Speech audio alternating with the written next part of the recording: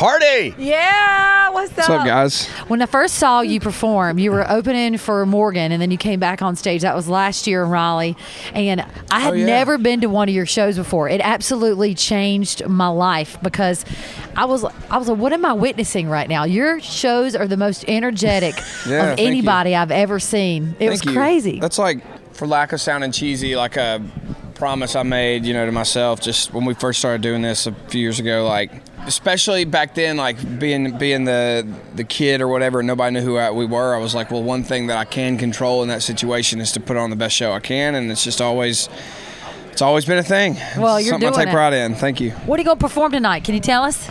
I can't tell you yet. Wow. I'm sorry. It's a big surprise, and but I can't tell you, but it's going to be really cool, and it's not. I don't think anybody's expecting it. So are you going to be with somebody else?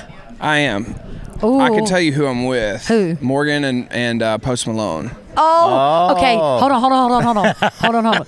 Is Post Malone making a country record, and are you on it? I can't say anything. I don't know if he's making a country record, but later tonight, all of your questions will be answered. I cannot say anything. I'm not playing poker with you. Or actually, you shouldn't play poker with me, is what I should say. Okay. Yeah, I have a bad poker face. My wife tells me that all the time. That's a good thing, though.